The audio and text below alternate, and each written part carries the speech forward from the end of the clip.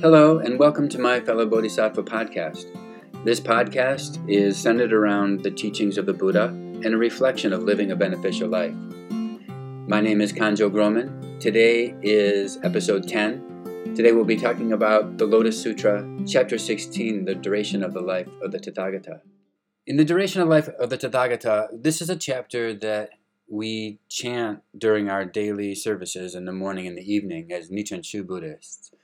It represents the essential section of the Lotus Sutra, and as we chant it, as we chant everything, we want to have a good spirit towards our intentional, chanting.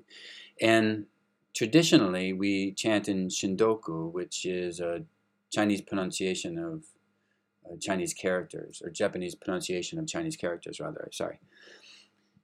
So we're not speaking this in English, which if you're listening to this podcast, you're most likely an English speaker or you understand English. And we do this particularly in the chapters, chapter 16 and chapter 2, to concentrate less on the individual conceptual words and more on the feeling.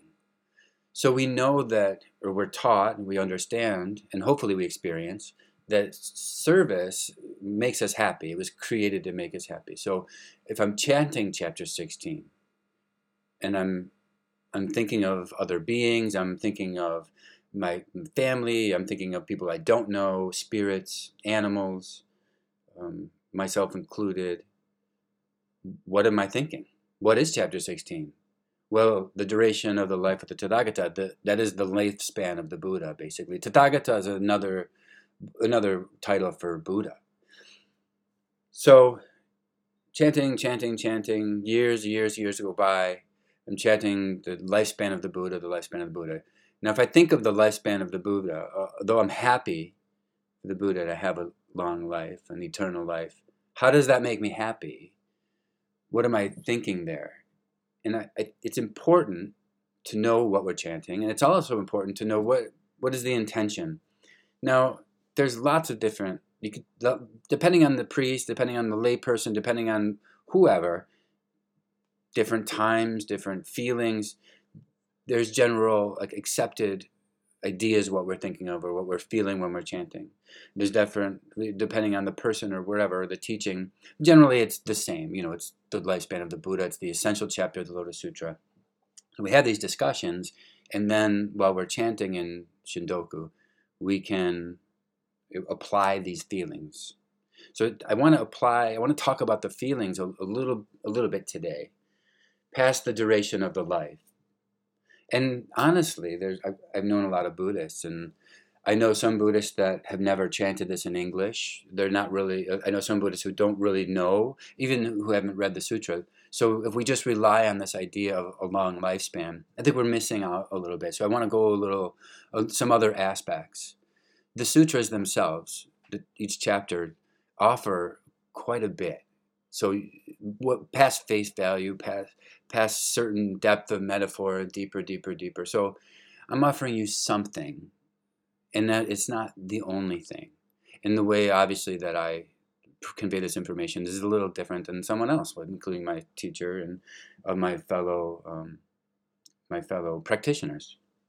So up to this point, all the beings in attendance and for the world believe that the Buddha was born Siddhartha Gautama and left his kingdom, he was a prince, gave up his status, and set out for the path to liberation, to save all beings, to save his family, to save himself, to save all beings from suffering.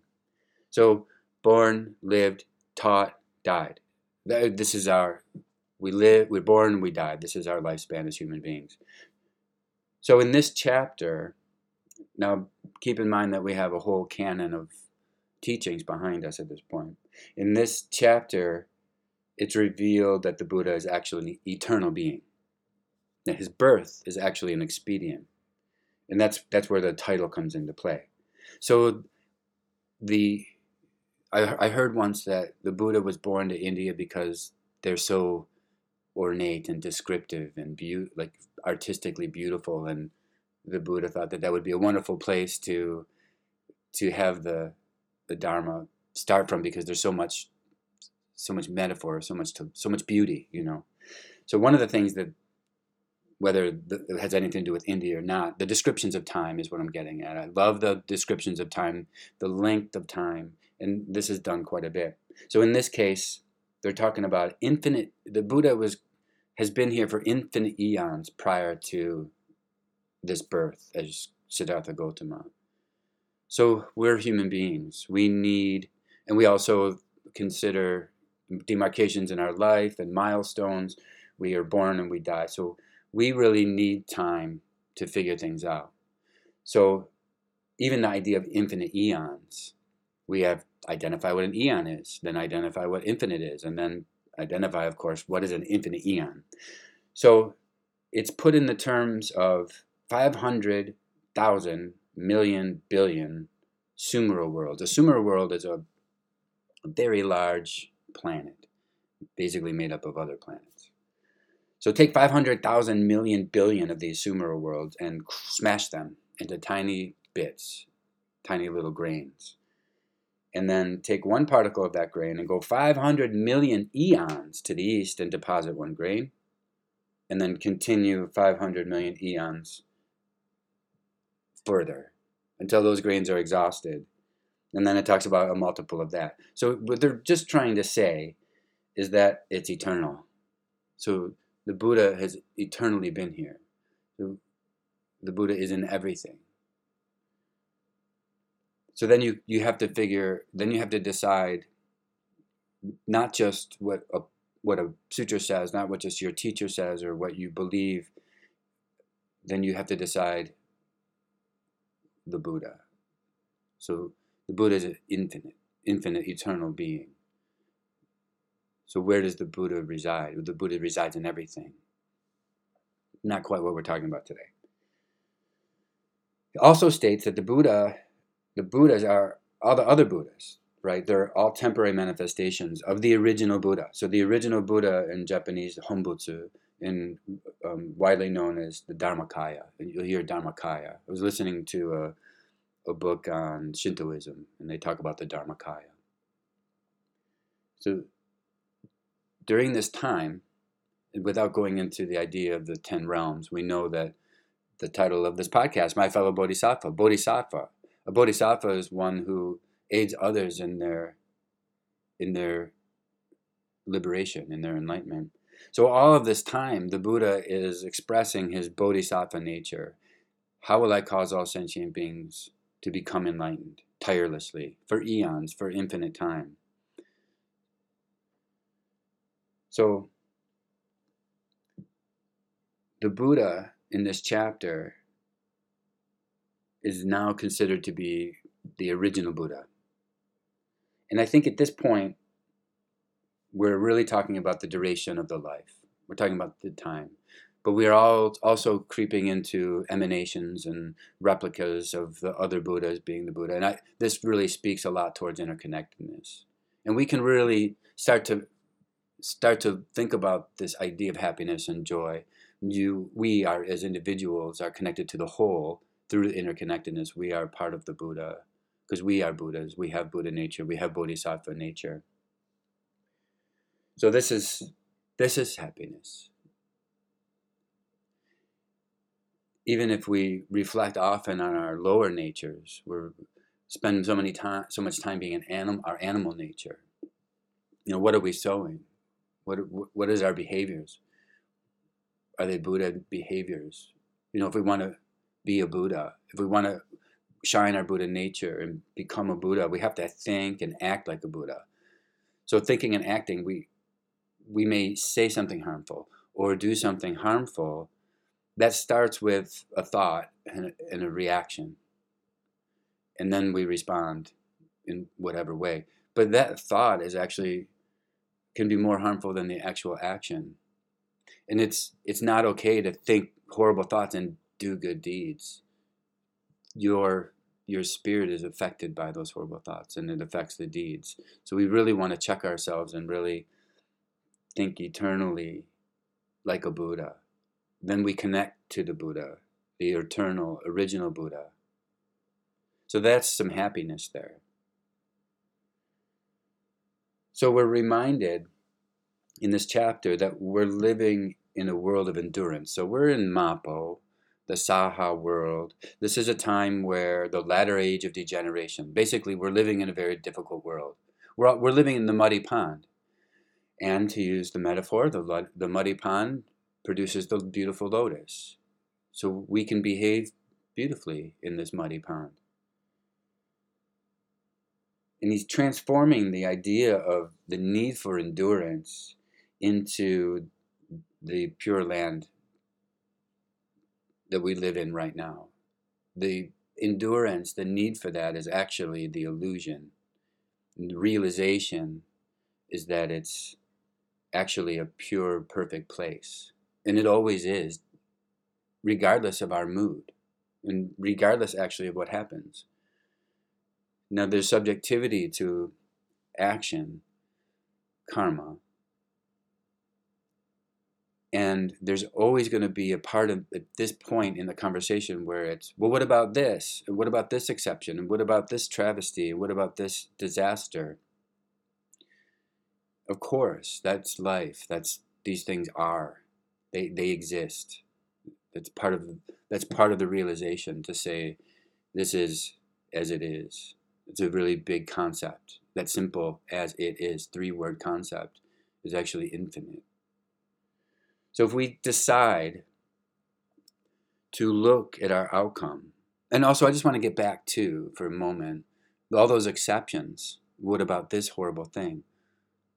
There are people, let's say even who have been imprisoned, that maintain their Buddha nature, their positivity, even without being identified as Buddha nature, regardless of their circumstance. And these people stand out in history. We can be those people. There's no difference in our minds. It's just how we train ourselves, how we see the world. So every exception has a counter exception. Even if you have 100 exceptions and you have one counter exception, that's happiness. That's possibility in our lives, that we can be this. We can have this level of consciousness. So we see the world through our human eyes, our desires and our corruption and our hostility and our day-to-day fears, our protection of ego. These are our human aspects and our animal aspects. And those become our commodities. Those are what we practice. Why are these things happening to me? Well, what are you practicing? What am I practicing on my? What are my thoughts? My thoughts create my actions. So it goes back to like good thoughts or bad thoughts and good deeds. You're still having bad thoughts. It's how you see the world. So we take our human eyes and transform them into the Buddha's eyes, and we see the world through the Buddha's eyes. This is a big part of this chapter. And we see the Pure Land, this indestructible land that we live in, is a beautiful place. And this whole conversation is what we keep in our minds, along with a host of other things that create that happiness. So I'm not just chanting this chapter and feeling the Buddha's been around for a very long time. It's got to be more than that. To chant this chapter and realize that the subjectivity of maybe some problems, maybe I'm having a problem and I sit down at the altar to have service, knowing that service will make me feel better, and knowing that feeling better is because I'm having service for others and finding that joy in others. And I may, let's say I sit down and I have service and I'm angry, because I know that I can be angry at service. I know that the Odaimoku, in the Lotus Sutra, the Odaimoku being the sacred title of the Lotus Sutra, can absorb that feeling. And then let's say I get up from that service and I'm still angry, I'm still having these troubles. Well, I can't, it would be a mistake to say, well, service doesn't work, I'm not happy. The magic didn't happen. The magic is in being. The magic is in trying. You're failing. I'm failing. Oh, I'm still angry. I must be doing it wrong. Trying. There's happiness in trying. We're going to fail. I'm going to fail until I wake up to the realization that I'm a Buddha. One idea I really like, the idea that you will fail everything you try until you become enlightened. Your quest for enlightenment will be a failure until the day you become enlightened. Well, that's super obvious. So you can have that day in front of the altar and not come away feeling really happy. And then you go to the next day, and then the next day, and then the morning, and then the evening, and then you miss a day, and then you do it again. This is an accumulative. It's not a light switch.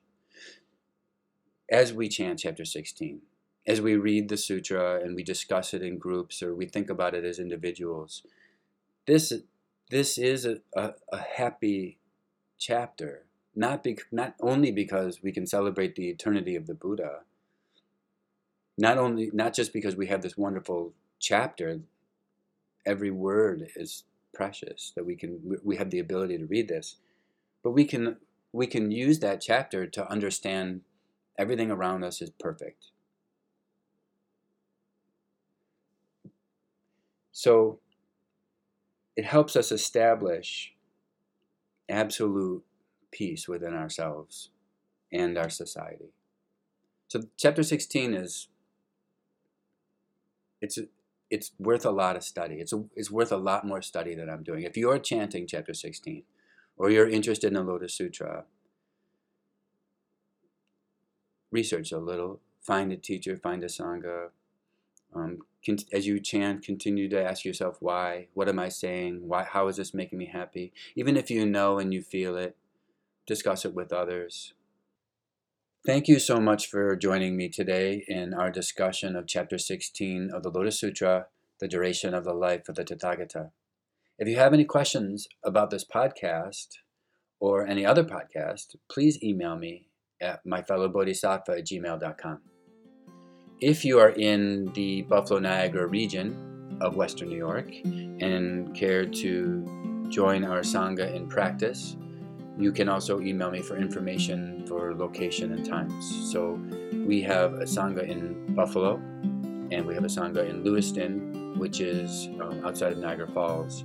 And we also, those are on Sunday. And then on Monday evenings, we have Dharma Club, which is a discussion on Buddhism and incorporating the Dharma into one's daily living. Thank you so much for listening, and see you soon.